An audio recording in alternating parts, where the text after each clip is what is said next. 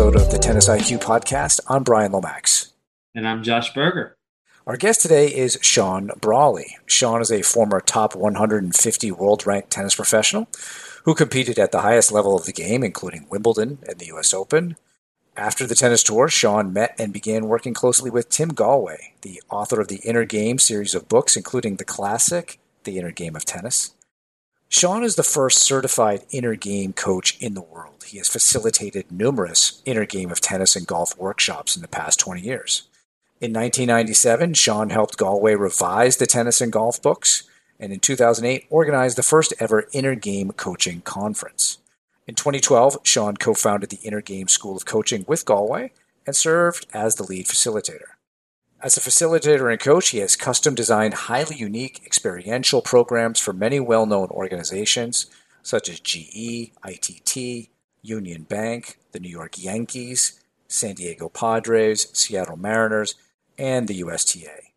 Sean was the primary mental coach for the USC football team for 9 years and helped Pete Carroll and the Trojans win 2 national championships. And this conversation is definitely one that I've been looking forward to, both in terms of this podcast and also on a personal level.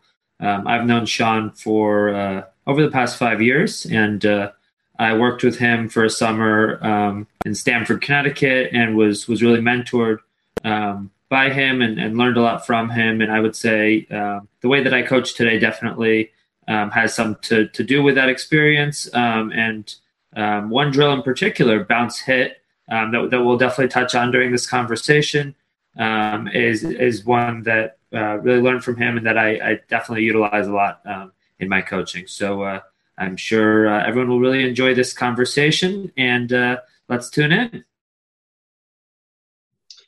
Hello and welcome to the Tennis IQ podcast, and we have a very special guest today. We have Sean Brawley. Well, thanks for coming on the podcast today, Sean. Oh, glad to be here. Awesome. Well, we'll jump in. I know we'd love to hear about your background and your introduction to the sport of tennis. So, what age did you start playing tennis, and what got you involved in the sport?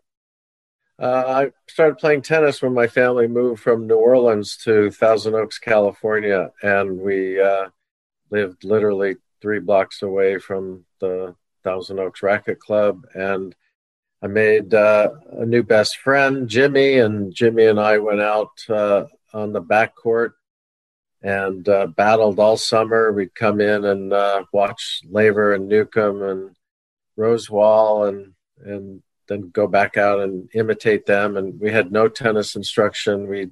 I have no idea, I have no memory of how we were playing, but I do remember my dad at the end of the summer coming out and taking a look and was absolutely astonished at how good we had gotten in about 6-7 weeks. And he brought me immediately to the tennis pro and paid for a half-hour tennis lesson to evaluate me. And the pro said, wow, this boy has some really good eye-hand coordination.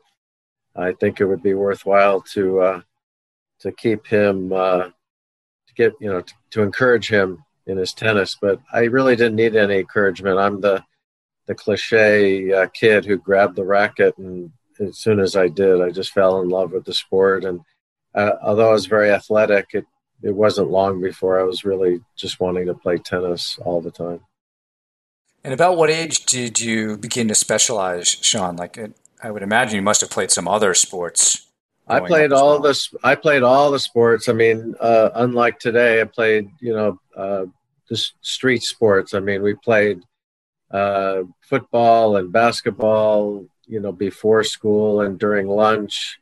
After school, after my tennis, I'd come home and all the kids were out on the street playing touch football. I was playing all the time.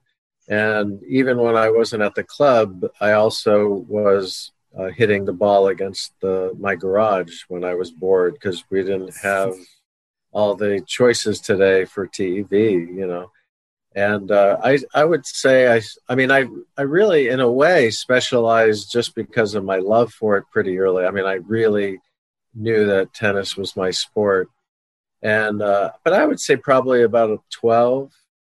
And, at 11, 12, I was calling adults to play on my own. Like nowadays, that's unheard of. But like I really was very responsible for my tennis and choosing when I had lessons. And yeah, I was driven for sure at a very young age.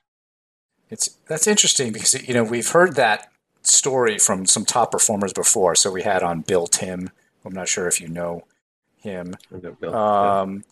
Same thing. He was not bashful about calling up adults or anybody that would want to play tennis. I recently watched the documentary on Billie Jean King from PBS's American Masters. Same thing.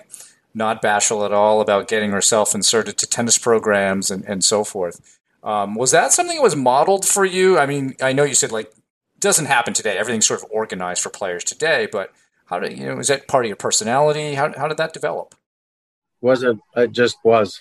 It wasn't modeled in any way. It was just a natural function of absolutely wanting to play, and the adults were very amenable and didn't mind losing to a 11, 12-year-old kid. It was all part of the club being like a second family to me. But no, it's just, I just think I think you hear this when, in those instances, whether it's, music or art or acting or, something where something takes hold in an individual and it's almost part of the blueprint. And I was passionate about it. And so there's just a driving force to make whatever happen is supposed to happen. So was that that age 11 or age 12, was that around the same age when you started competing in organized tournaments as well? I played my first tournaments when I was 9, but suffered a defeat, and I didn't realize that I was playing against 12-year-olds because we didn't have a 10 and under division in Southern Cal for sanctioned tournaments. There was just the 12 and under. So I was pretty discouraged. But then a year later, there were some unsanctioned, what we would call tennis patron tournaments in Santa Barbara, about 45 minutes from Thousand Oaks. And some pretty good players there. And I went up and I ended up winning almost every single tournament. And that suddenly gave me quite a lot of confidence. And it was from there that I entered into some sanctioned 12 and under tournaments. But by that time I could win some rounds. I was blessed by the fact that they changed the birth year and for eligibility. So I got an extra age. I got an extra year in the 12s. So I was ranked in the top 10 in the 12s my last year. But then that extra year really helped me quite a bit, both sectionally and nationally. As you continued as a junior player, what led you to end up choosing USC? Obviously, growing up in Southern California could have had something to do with it, but can you tell us a little bit about that journey and that process of joining the team there? Yeah, sure. I mean, mostly the best tennis schools were in California at the time. It's funny because I just spoke with a teammate of mine, Billy Nealon, who played number 1 for us, mine in his junior year, and then he got injured later in that season. But we just talked about that, and basically, in terms of who had scholarships, Stanford offered me full tuition. Dick Gould offered me full tuition. And I was going to go there because SC I'd waited to decide, and SC ran out of their scholarships. Billy Nealon and Roger Knapp both took the 2 scholarships available. And but then SC had a player by the name of Buzz Strode from San Diego left. So a scholarship opened up, and I decided to go there and get a full ride instead of just full tuition, it still was going to be a fair amount of money for my parents. And overall, it was a good decision. I ended up playing number one my senior year. I think we lost. We were ranked in the top 4 nationally, I think, all 4 years that I played there. So it was really good competition and just had a lot of fun and good springboard for going out on the Pro Tour. Yeah, and what was that transition like back then? Known some people who've done it today, but what was it like back when you were playing? Because this is probably, 70s you're in college?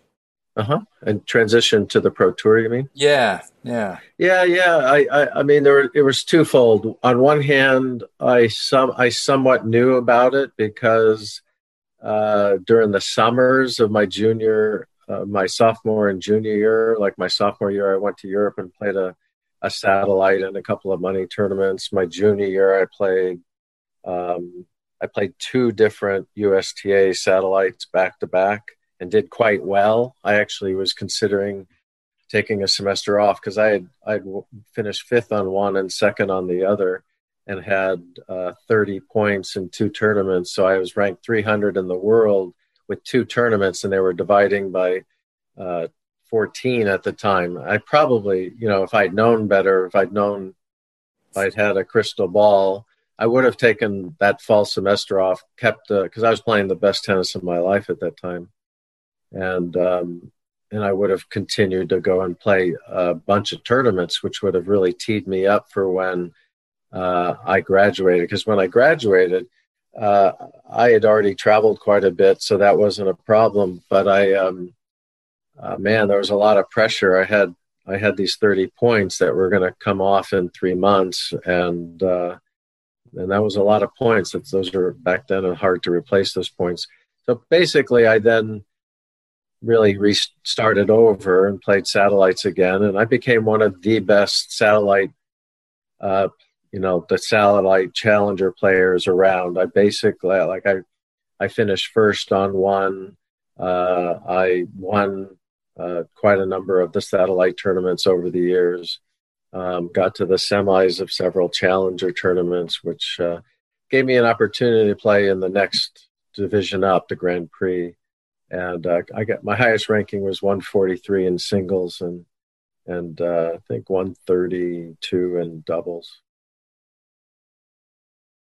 And what, as you look back now, and we'll talk about some of the coaching and the other work that you've done, in the years past. But as you look back now, what are some of the some of your fondest moments or fondest takeaways from that experience, traveling and competing against the best of the best? Well, number one, for sure, is the camaraderie and the bonding of the guys week to week.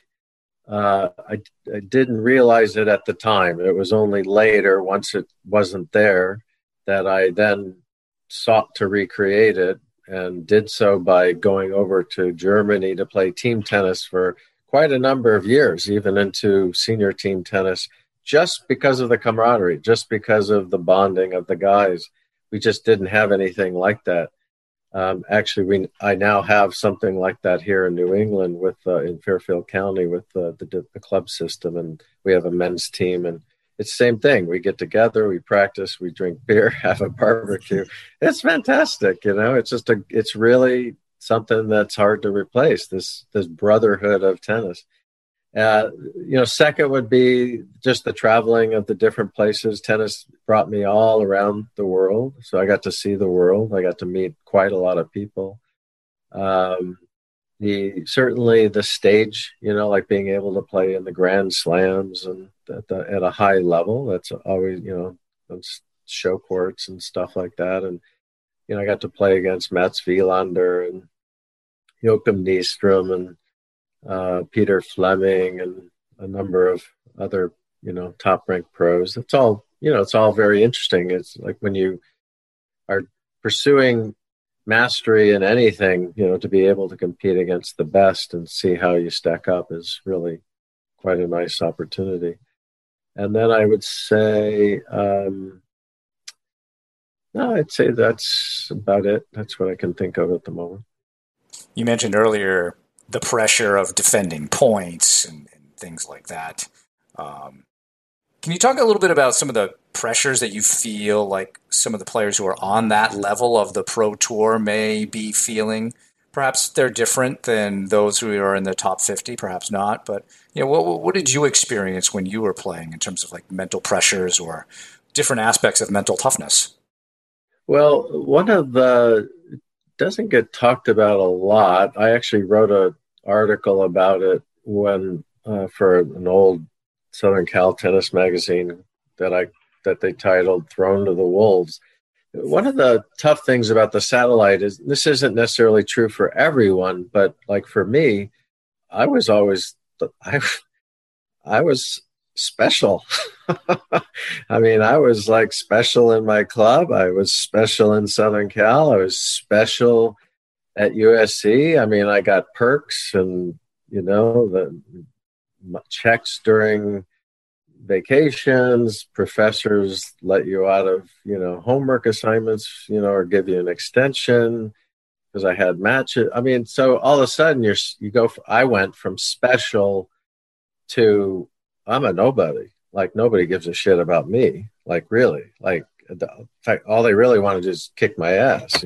So I'm playing the lowest level tournaments, and so that was hard. That was really hard. I mean, that's different kind of pressure, but it's like my whole world kind of suddenly changed, and it toughens you up a bit. So then there's the pressure of just competing when you want to win. And that is something I certainly was used to. And, by virtue of playing God knows how many matches and, winning and losing, I happened to develop some level of mental toughness. And I think I consider myself thinking player. I think I was a pretty good strategist out there for the other side of the mental game. But it wasn't really until I got off the tour, got out of business, and went back into coaching, into tennis as a coach. And then I very quickly after that I met Tim Gallway. So it was there that I really started a process of learning from him about the mental game, and it's still continuing. I feel like I'm diving as deep into myself and the inner game as possible, and it's yielding incredible insights and an expansion into territories of consciousness that most people just don't experience. You can read about it, but I've actually been lucky enough to experience it. And it's not all easy. I've been confronted with my own deep suffering that I didn't realize was there, and my own some of the things that are like cliche, like existential angst. And this might be a little too much for your podcast and the listeners, but this is what I've experienced, and it really, really helps me be a better father, a better coach, and a better understander of human nature. Awesome. So, I mean, I would like to learn more about, and I know, Sean, we've spoken in the past, but how that process really started. You mentioned after your career, getting out of business, starting to work with Tim Gallway. Yeah, well, and part of what I've learned is that there are no coincidences, that there are actual, what I believe are synchronicities, and there's been a few of them that have happened in my life, and this one is really one of my first. And I was not happy. I was in business after the tour as a banker and commercial real estate agent, and just wasn't happy. So I got back into tennis as a coach. Within about 3 months, I ended up meeting Tim Gallway, and the why I had met him was because I was pretty much the dominant player in the local men's tournaments in LA. I'd win most of them. But then, like anybody at any time, I went into a slump and I started losing to players that I'd never lost to ever. My ego took a brutal beating because now I was off the tour. This is all I had for my ego boost. And so losing to some really what I considered poor players who I'd never lost to was quite hard. And so there were no tournaments for like a month in Southern Cal. So I went to a Northern Cal tournament and for the first time got the inner game book to read on the way up. And I just could feel how it was shifting my mindset, just a few basic ideas. And I went and played the tournament at Northern Cal. I beat the number 3 player at Berkeley and the number 1 Northern Cal player and won $1,500. And just like I described in, when I first started tennis, I was pretty driven to try to meet Tim Galway. It was like, oh my God, this was incredible. And I'd never experienced anything like it in all the years I'd played. I mean, and I tried every possible way. So here's the key. Here's something to remember. This is the first nugget I can offer you and the listeners, is that there is a big, big difference between setting an intention and setting a goal. Because a goal is in the service of the intention. And what happened is I tried everything I knew to try to reach Galway, his publisher, friends, phone book, everything. And I couldn't. And I remember keeping the intention, but I stopped trying. So essentially, I stopped setting any kind of goals, but I kept the intention. And about 2 months later, I ran into an old friend of mine named Tony, and he was one of 4 guys that gave me $250 to go out on the tour. When I came back from traveling, I taught him, and then he liked it so much that I taught his kids. And when I met up with him again many years later, because I'd not talked to him in a while, and I told him what I was interested in, he said, "Oh, you might want to meet my cousin." And in all the time that I went out on the tour, it's not like he gave me $250 in the book. When I was teaching him, he never gave me the book. When I was teaching, I taught him his kids for at least 3 years. Never gave me the book. And now he's saying, "Oh, you might want to meet my cousin." Now, was it a distant cousin? No, they lived together in the same house. The family, 2 families lived together in the same house in San Francisco. And so this is the first, so he set it up. I met Tim, and then Tim offered to mentor me. And this is where the first shift, this is where I enter the twilight zone. Because I said, "Oh my God, that's so awesome! Thank you so much. When do you want to get together?" And he said, "No. You need to think about it, because I swear to God, it's as if this is the red pill, blue pill." Because he's like, because once you decide if you say yes, it'll change everything. So you have to be sure. Of course, I didn't think about it. I was so anxious to do it. But so I told him yes. And I said, "So, what are you doing Saturday?" And he said, "Well, why?"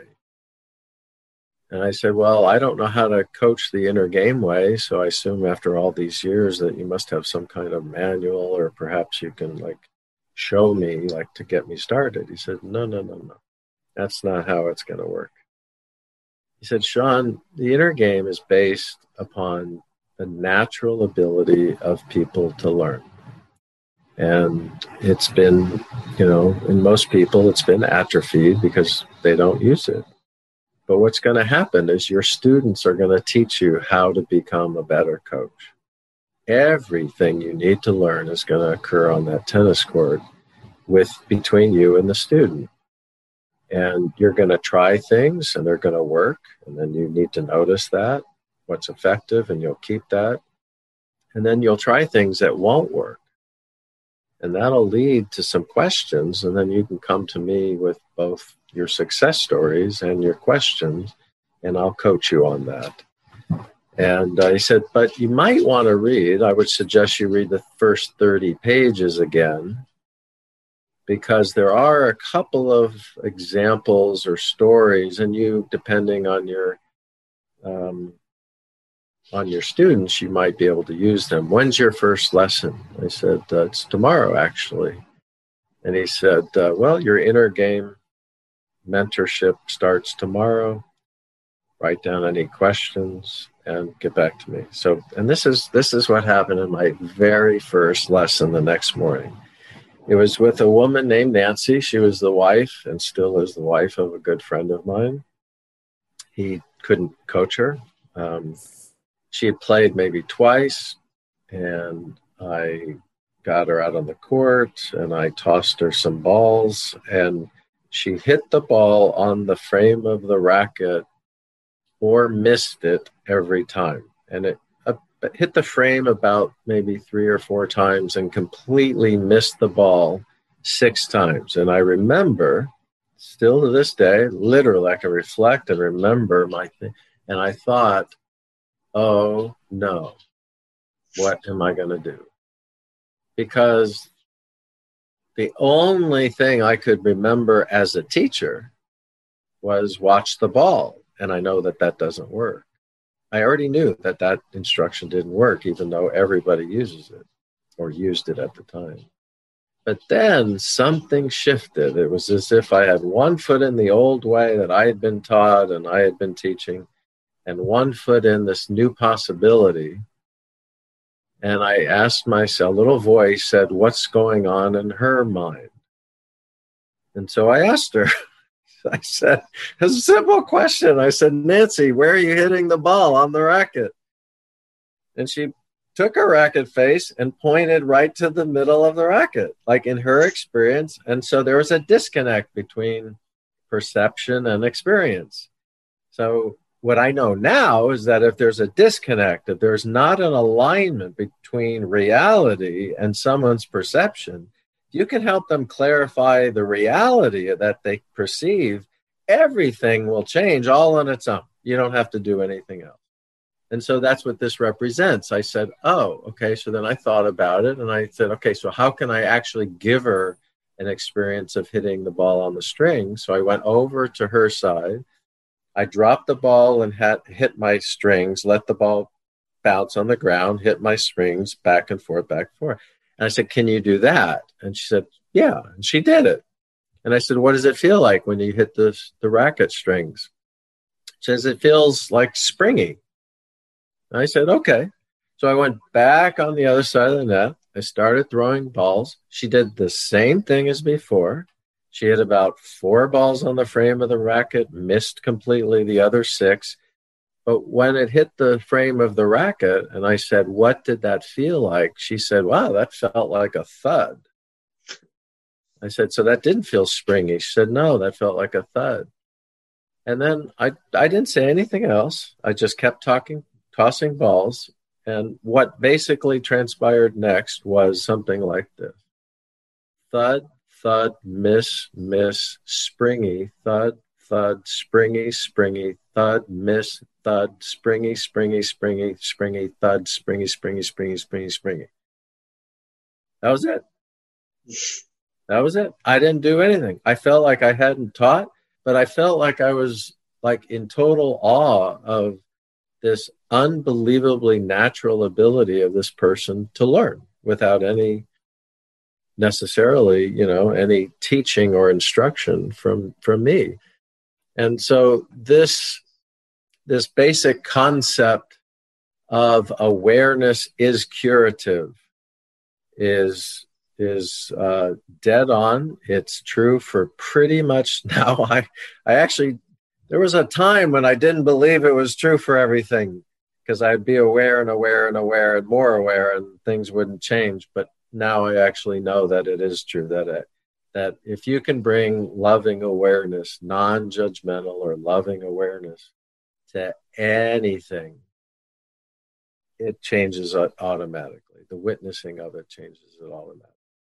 Anybody interested in quantum physics knows that the observer changes what is being observed. And so if you pay attention to something, it's the first thing that you need to change something. And it's if you're fully aware when you're doing something, you can never do it the same way again. So that's how change happens. So it was an incredible first day.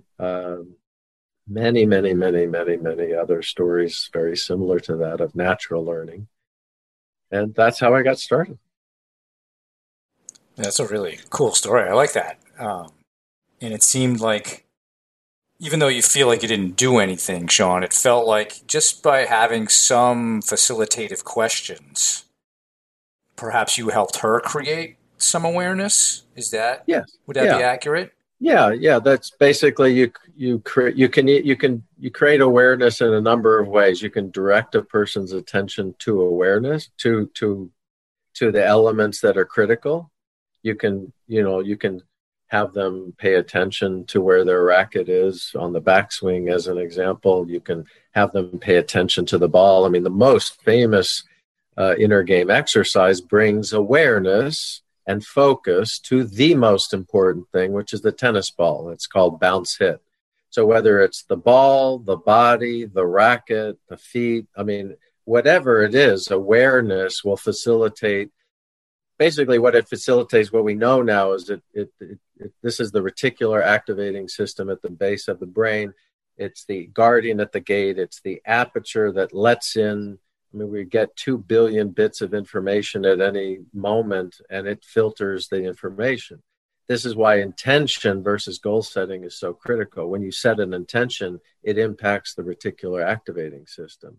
You'll pick out two things. One, highly relevant information, bits of information per what you're wanting, whether it's performance, learning, or enjoyment, let's say, and high quality. So, for instance, if you take a player that wants to get better and you put their attention on reading the ball, their brain will suddenly, especially if they've never done exercises like this, their brain will literally wake up. The reticular activating or attention control system will open wider. And all of a sudden, all this information about the ball, about the spin, speed, direction, height, and depth suddenly comes in that wasn't there before. And your brain is so plastic that there's almost no end to the information it can take in and the learning it can take in. And so, like something like bounce hit or ball height over the net, or lots of different awareness instructions related to the ball or the body, typically elicits continuous improvement. And I find personally, once I became masterful at this approach, I found that I didn't have to give very much, if any, technical instruction anymore. That by just focusing on what's critical, and that's, say, the second nugget, if you focus the person's attention on what's critical, it's this, and we know this from neuroscience. Daniel Goleman wrote a book called Focus, the Hidden Driver of Excellence. I put it out 4.5 years ago. And the research is crystal clear that focus of attention is the driver behind optimal performance, optimal learning, and even, surprising to him, intimate, meaningful relationships.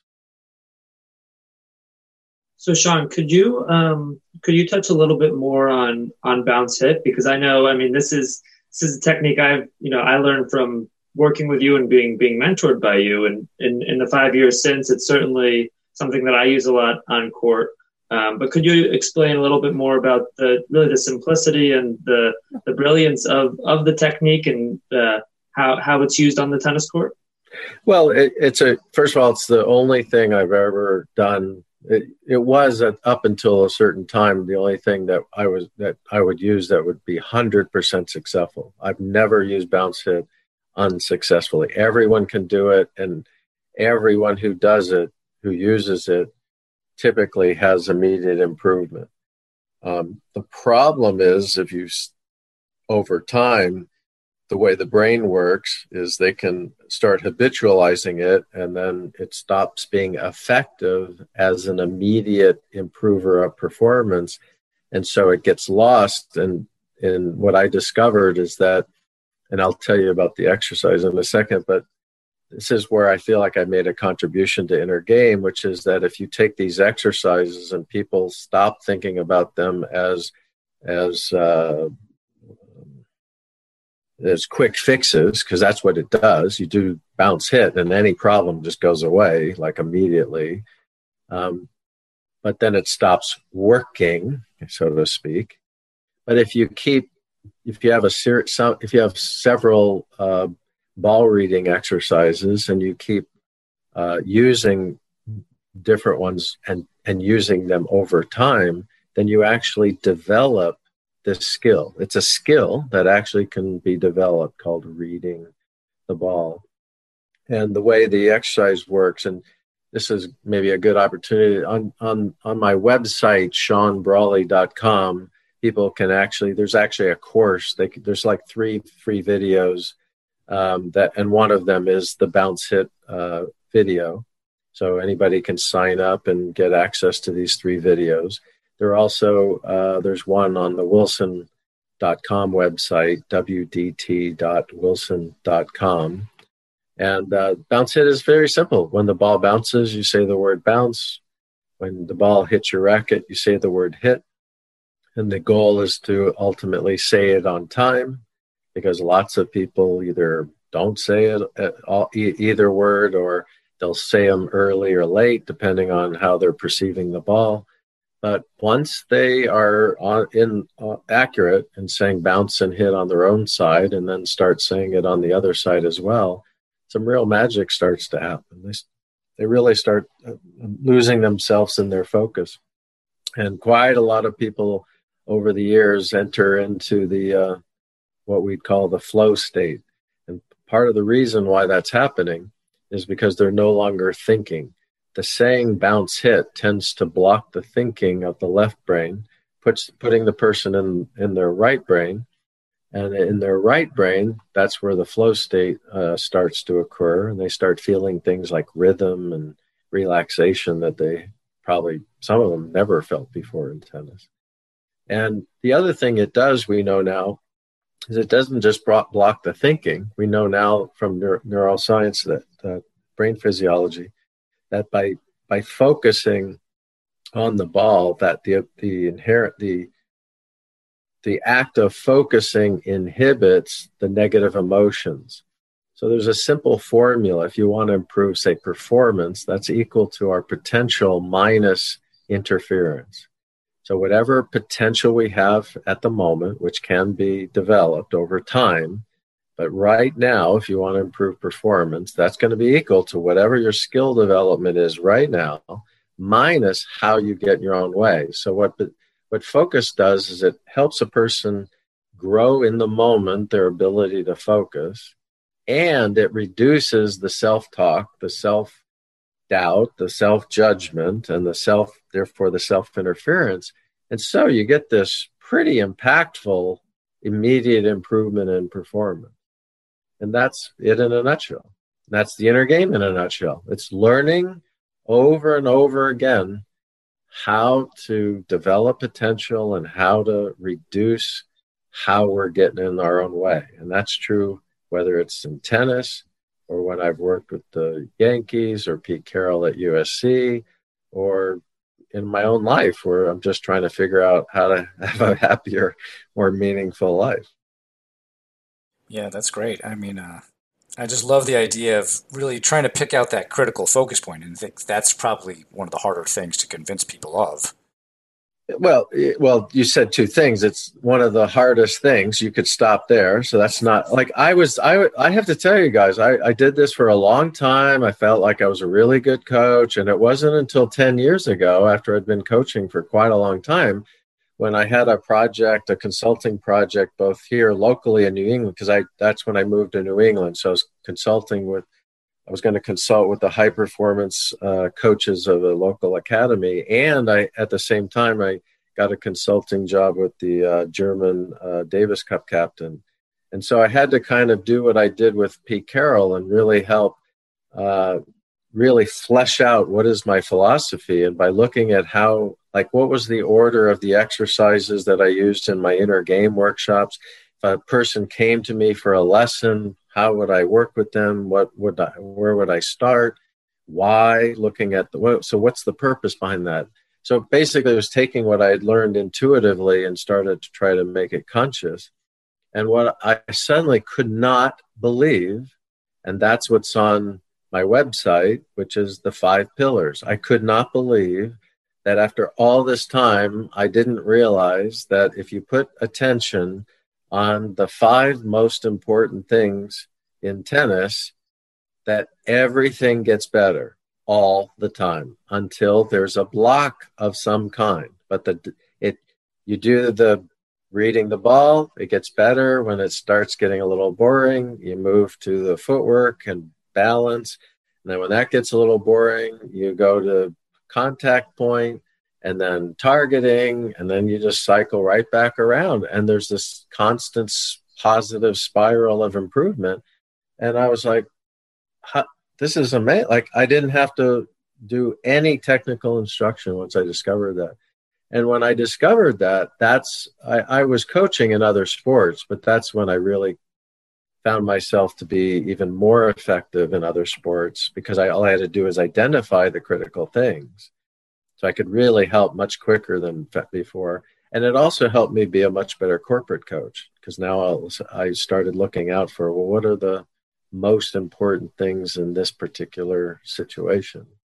And so this is, I know there's a ton of noise out there. There's a ton of the 5 keys and the 10 this and the 9 that. All I can tell you is hang on to this one. It's the driver. It is the single most important driver. Awareness is the most powerful tool we have, and it's inside every single one of us. The ability to focus that awareness on something important goes back. It's the number 1 sutra in yoga, dating 25 to 3,500 years ago. I'm telling you, everyone who's listening, this is the most important thing. If this is all you get out of the podcast today, this, I hope, would be it. So I was actually thinking about that, Sean, that this is actually a solution that's been around for, as you said, 25 to 3,000 years.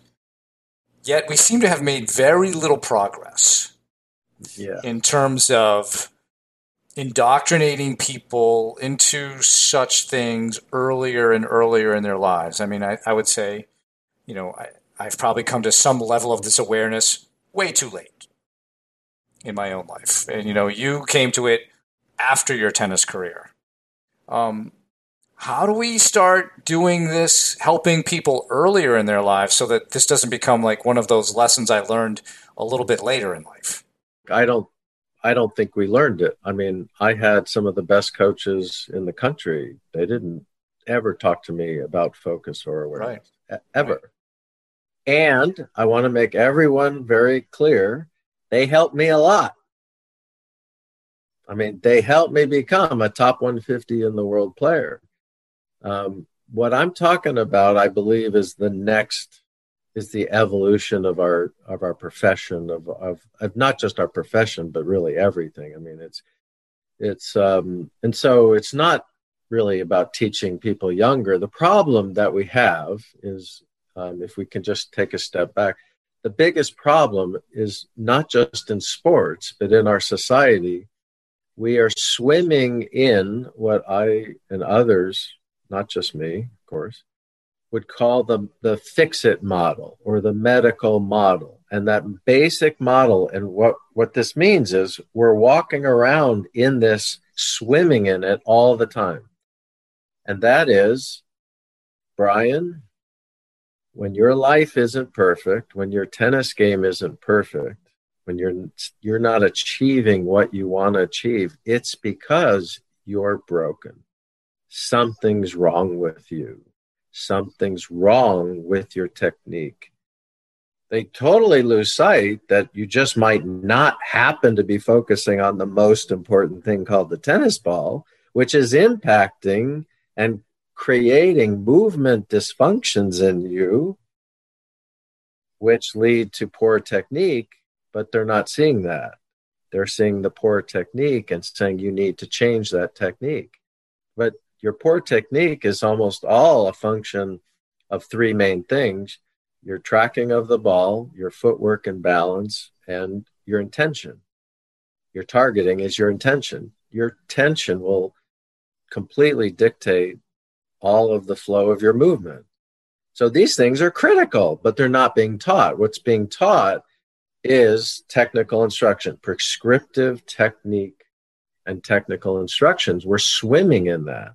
And this isn't just in tennis. I just spent 2 years in a pretty large private company, and therefore I was swimming in the same thing. Whenever something's wrong, here are the things you need to do differently.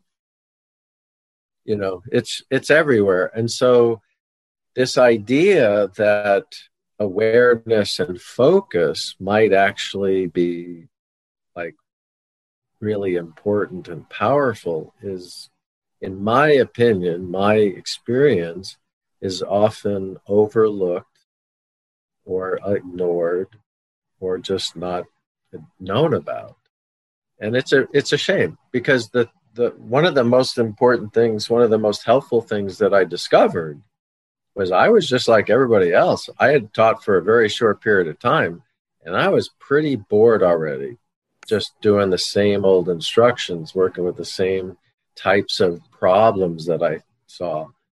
And man, there wasn't a day. I mean, the whole discovery approach, guided discovery, it's always been, it's just always interesting. And I'm tapping my curiosity, and I'm always in awe of what I'm seeing. So there was, when I coach, there's never been a dull moment at all. And I would think that that would appeal to lots of coaches. To go back just a little bit, and within that learning process, and I guess whether from your experience, whether it's within the sport of tennis or other sports or in corporate environments, and I think you touched on this a little bit already, but what would you say are some of the big, the biggest roadblocks or the biggest, most common interferences that get in the way of that learning process? So what gets in the way of what learning process? Just in general, learning anything?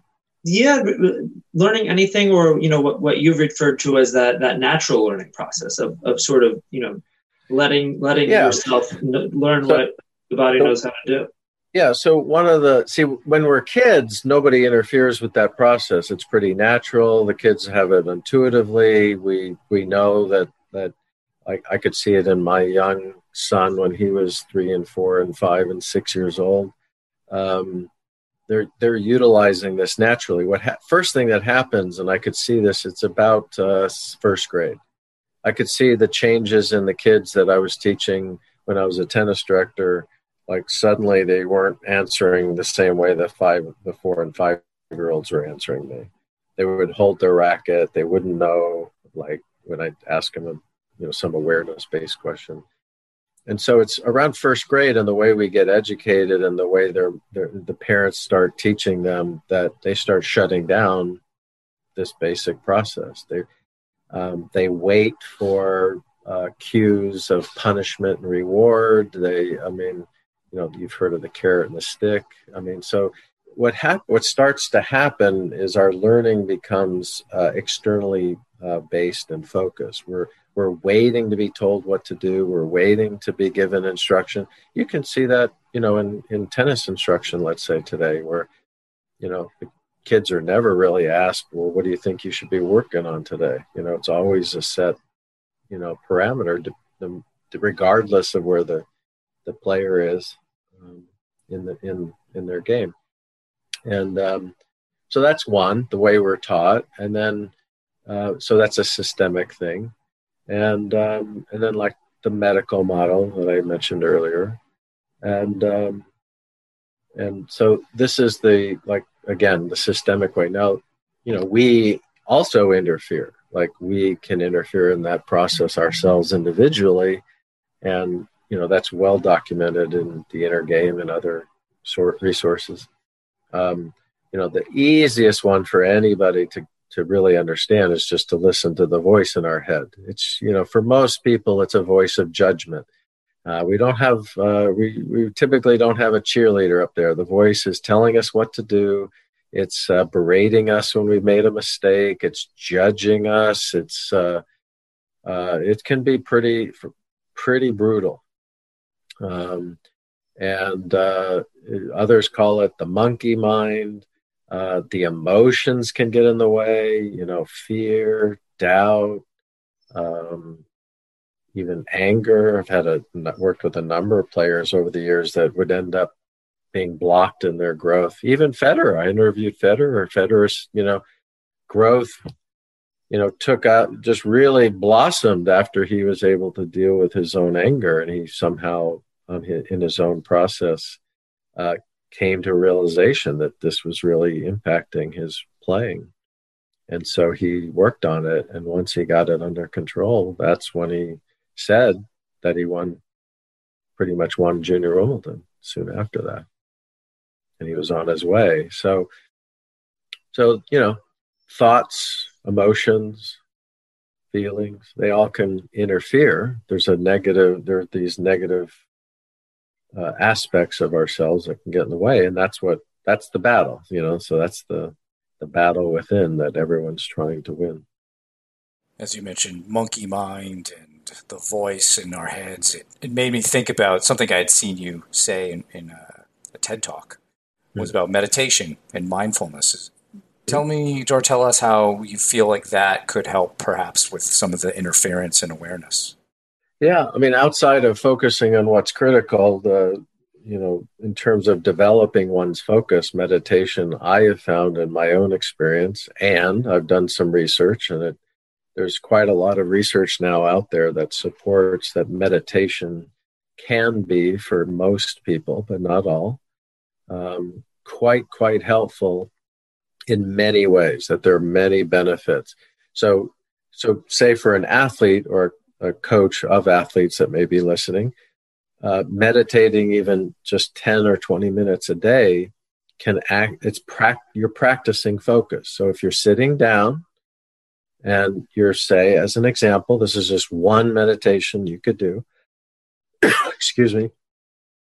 The typical meditation is to sit quietly and sit still and just notice your breath. And as you notice your breath in and out, you'll notice several possible things. Most likely, you'll lose focus and thoughts will come. Emotions might come. You might even find that you're controlling your breath. Like without wanting to, you might find that you're actually not able to just watch yourself breathe, but you're controlling it. All of these things are pretty normal. And they happen even to the most experienced meditators. But in the beginning, it can throw people off and make them feel really bad. But every time you notice that you've lost focus and you come back, you're practicing focus. You're building your focus muscle. And what happens over time is none of those things I mentioned ever go away, ever. But what happens is the space between when you lose focus and when, say, as an example, a thought comes, gets bigger and bigger. And when you start resting in nothingness, something starts to change inside. What I experienced personally was I had no idea how much stress that I had in my system, even from all of those tennis matches. All of those tennis matches I'd played all of my life. If people think that, let's say you play hundreds of tennis matches and you're anxious before the match, if you think it's gone away after the match, it's housed in your body for a long time. Trauma is housed in the body. If you've been spanked, if you've been verbally abused, as we know many tennis players have been, that's lodged in the body. The emotions are frozen in the body. And so the meditation can actually start to learn to deregulate your or regulate your central nervous system. And so over time, you just become more relaxed and more calm.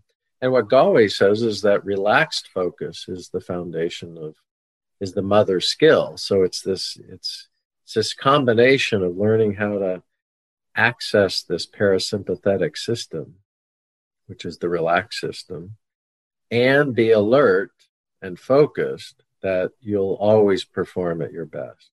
Because when we do that, we're just being us. We're just being Brian. We're just being Josh. We're just being Sean. Like whenever, Brian, you can just be Brian and do whatever you're going to do, you'll always do it better than if you're stressed out. Because if you're stressed, it's likely that you're seeing this thing you're going to do as a threat, and that threat triggers old traumas, old conditioning, the sympathetic system. And now you can do what you're going to do, but it will be not quite as good as if you were just being yourself. Does that make sense? Makes total sense. All right, Sean. So I know that through your work with Wilson, you've interviewed a number of the top Wilson pros like Roger Federer and Venus Williams, among others, on really the inner game. Can you tell us more about that and some of the insights that you found through those interviews? Yeah, I'd be happy to. It's about 4 years ago, and it's really like a dream come true. I mean, I'd always wanted to interview the best about the mental game, and so it was a great opportunity. And both in terms of the research and then what transpired in the interviews, I was actually pretty blown away because I discovered two patterns that I never knew before, and both of these patterns actually impacted me personally and answered a question that I had had all my life. And that the two patterns it happened when I was interviewing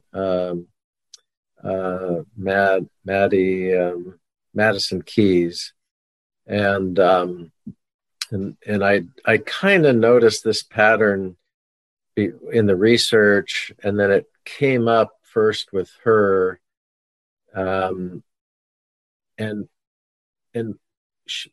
everybody I interviewed had what I would call a breakthrough experience. There was some event of some kind, and for everyone it was different.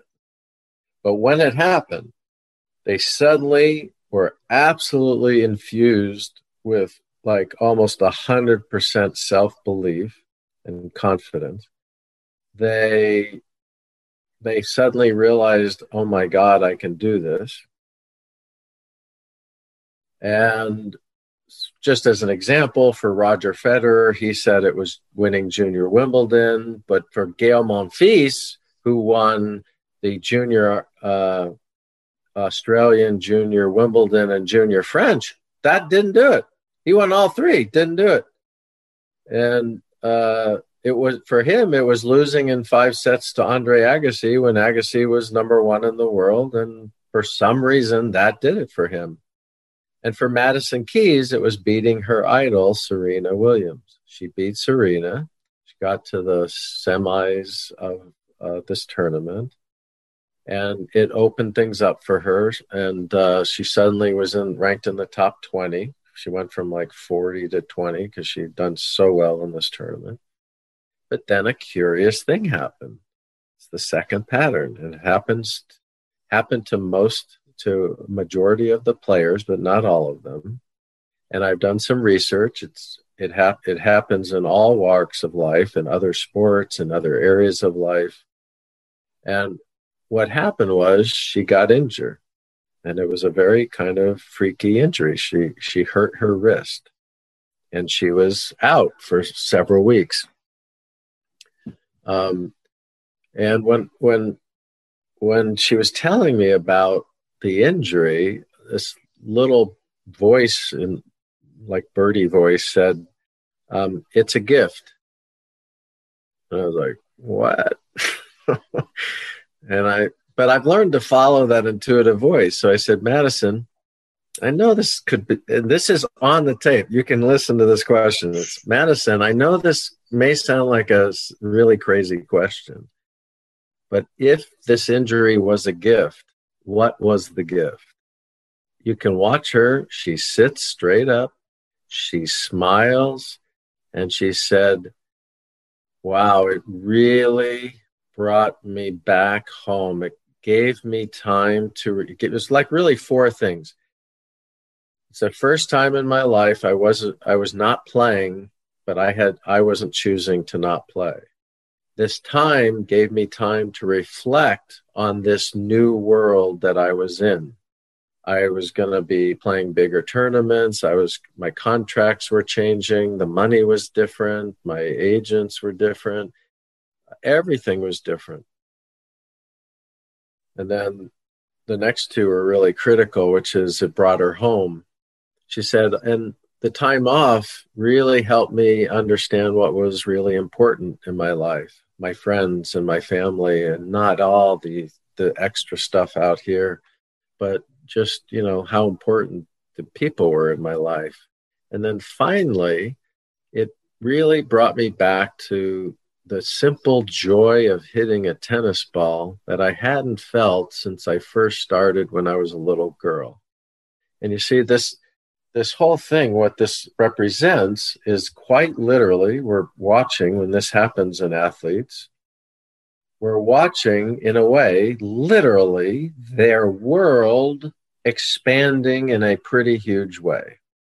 That takes them out of their comfort zone, because what they all describe, even the ones that handle it, is a great amount of internal pressure. And for some, I believe the injuries are relief valves. They release the energy. The tension is just so great that something has to happen, and they're not able to, all the agents want them to do more and more and more. And for those people, by the way, whether it's Sloane Stephens, who wins the U.S. Open and then loses 10 times in a row first round afterwards. I mean, this is everywhere. All you got to do is look, and you can see versions of this pattern. But what's important is they go from focusing externally to coming back internally home to what they can control and what's important to them. And so that's where they start to operate them. And some have multiple breakthroughs and breakdowns. And again, everybody has a different story, but the pattern is there. And I found it really interesting. And I experienced that myself when I was 16. I was seated third at Kalamazoo. I was the only person to beat Ramesh Krishnan that year, who was number one. And I was number one in doubles. And as soon as I got home, I tore ligaments in my ankle, and it took me several years to kind of recover that level of play.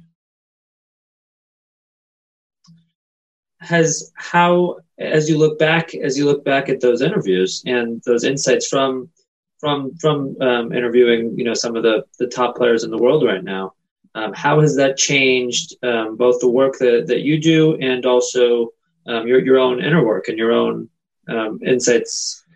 Yeah, it's a good question. Basically, what I really understood with the insights was that the outer limit is our self-image. Like the most that it does not matter at all how good a person is technique-wise. Nothing matters except this like the limits will always be the self-image and the self-belief that are attached to that self-image. And so to become really aware of that, in myself and others has made a huge difference in my work, because ways of working with that have opened up for me. And as I've learned to loosen my egoic limit and stranglehold on how I perceive my world, that is actually part of what's opened up me to have other experiences that, again, that you can read about, but it's, it's rare that we have the opportunity to experience it. If you want a relatively, what would I call it? A relatively layman's look at this would be Michael Pollan wrote a book called Changing Your Mind, and it's an experience on, I think he takes multiple hallucinogens, but like they're all guided. And this is exactly what he's discovered. Like what he writes about what he discovered is kind of pretty much the same insight that I had talking with the pros. It's that the ego, like once it goes away or falls away, it's like, oh my God, there's so much more possible. There's so much that opens up. And it's not about getting rid of the ego. It's just recognizing that it's in service of this greater self that is inside everyone. There really, truly, it's a cliche, but we really are truly capable of far more than we realize. We're capable of experiencing far more of ourselves than we have any clue about. But with practice and with awareness and presence, you can uncover it over time. Yeah, I think that's the key, is that practice of that. I just actually recently finished Thich Nhat Hanh's book, The Art of Living.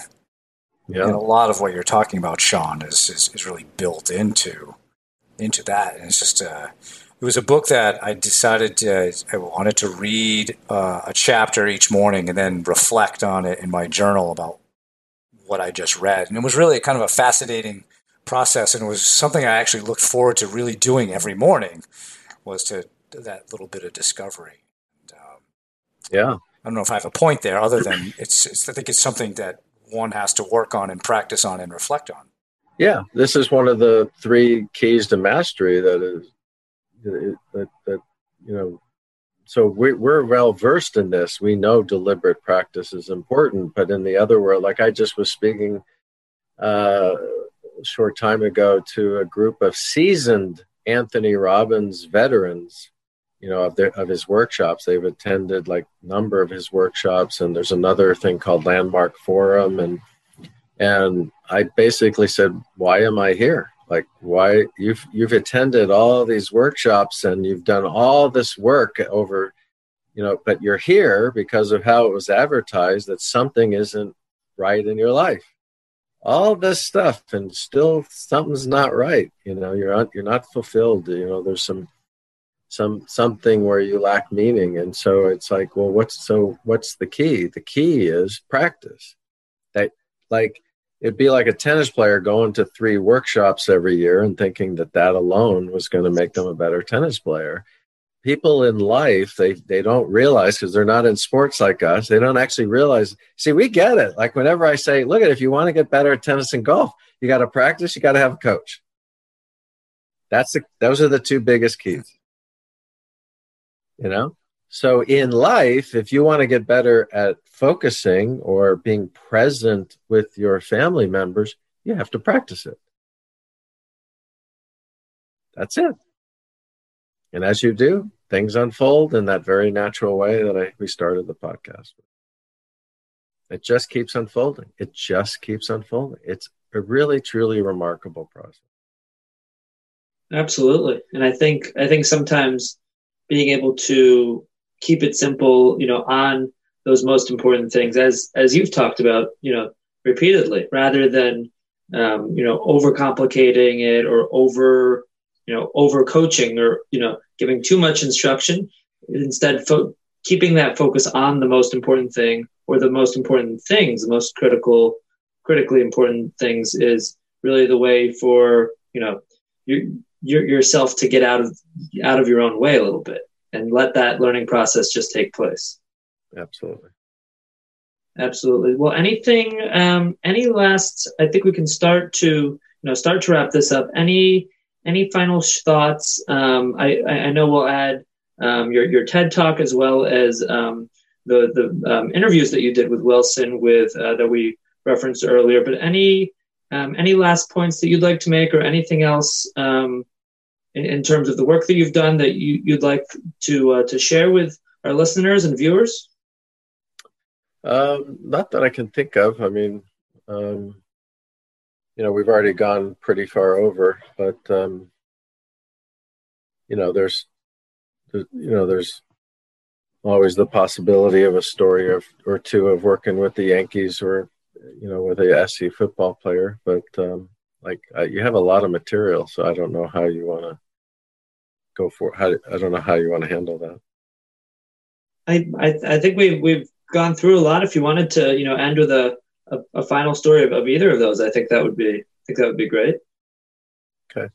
Well, one of my favorites, because it really shows, it really shows the whole inner game. It shows like an athlete who is already got quite a lot of potential, and he ends up, having some struggling, not being able to do what he knows how to do. And then in a very kind of mental jujitsu kind of, technique, he's able to not only get back to normal, but actually even be better than that. I was called by Pete Carroll to come in and work with the place kicker, Ryan Killeen, who it was his senior year, and he had done pretty well the year before, but he had started the season 2 for 6, and they were all within his range. They were all like 30, 35 yarders. It's not like they were 40, 45 yarders. So Pete called me up and said, you got to help him get back on track. If not, I have to replace him. I don't really like his backup, so I would really, really hope that you can help him out. So I show up and I said, so Ryan, what's the problem? And he said, well, I'm kicking the ball to the right of the field goal post pretty much every time. I said, okay, is this in the game and not in practice, or is it in both? Because as you know, that would matter. One might be just pressure, the other, But he said, no, it's in practice and in the game. I line it up, I do my routine, and then sure as heck, I kick it to the right of the field goal, the field post. And so I said, so it sounds to me like you know how to do that, which is important, because I never want to ask any athlete I work with to do something they can't do. So you know how to do that, right? He said, what? And I said, yeah, so because I want you to kick the ball to the right of the field goal on purpose. Can you do that? I said, well, I'm pretty sure I can.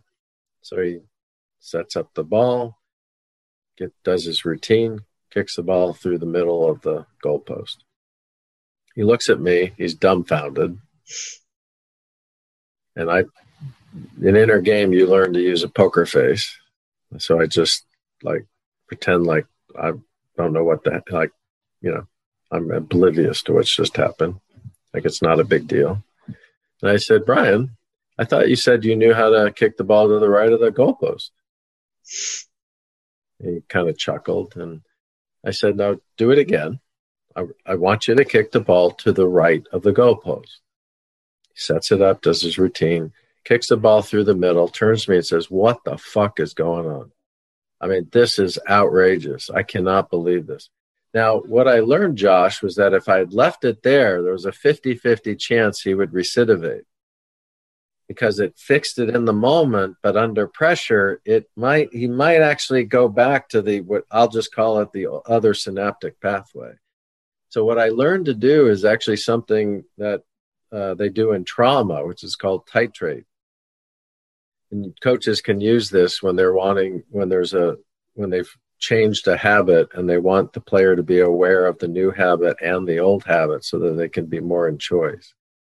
And so after the second one, I talked to Ryan, I looked at him and I said, now Ryan, now I'm really serious.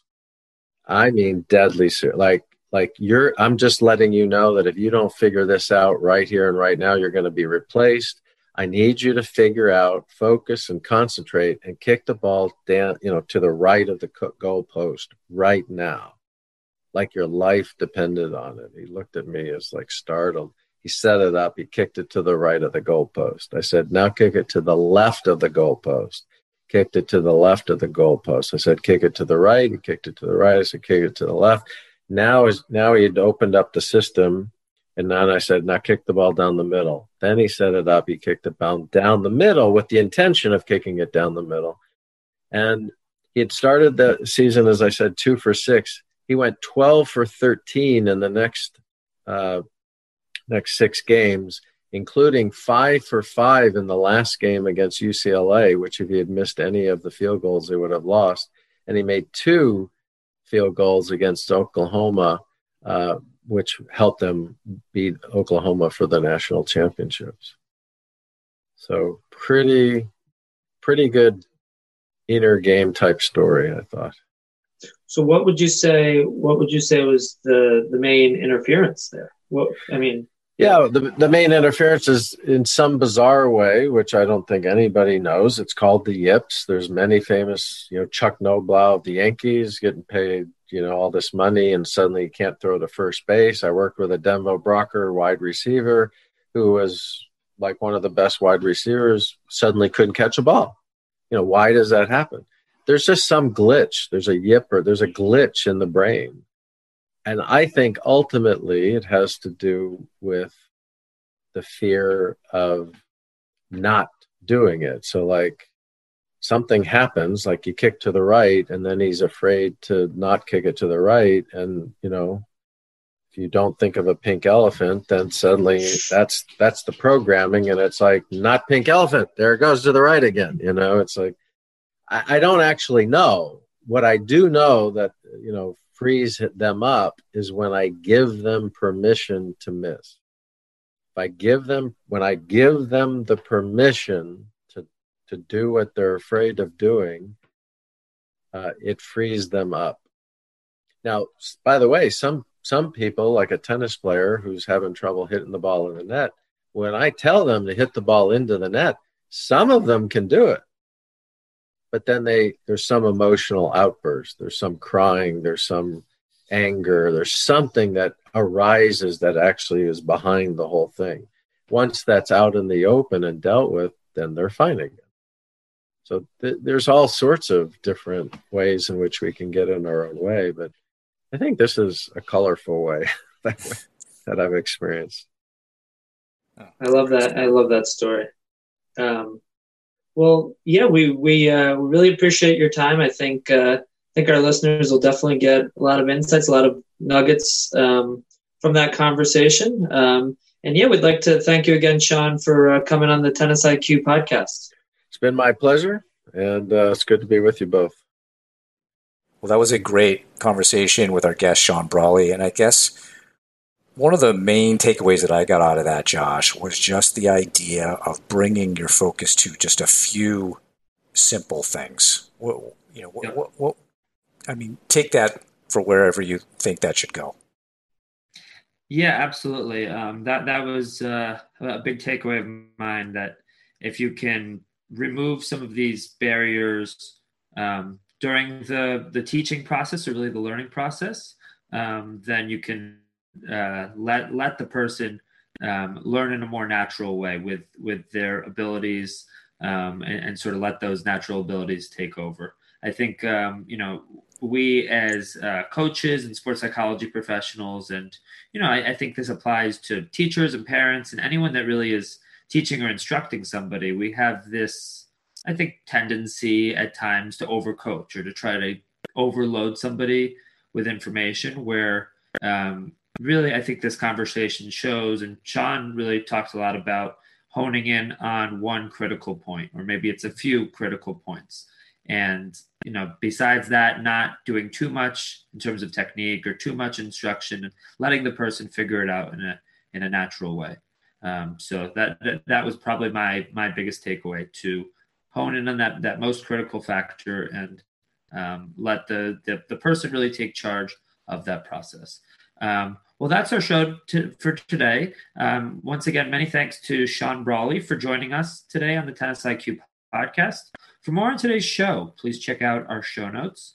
If you have any feedback or questions for us, please email us at tennisiqpodcast@gmail.com. You can also use the Twitter hashtag TennisIQ. And also, I'll mention we do have an Instagram page, which is Tennis IQ Podcast. Check that out.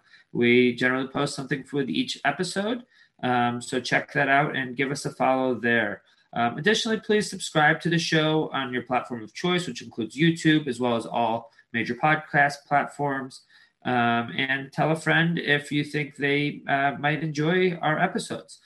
Thanks again, and we will see you soon for our next episode.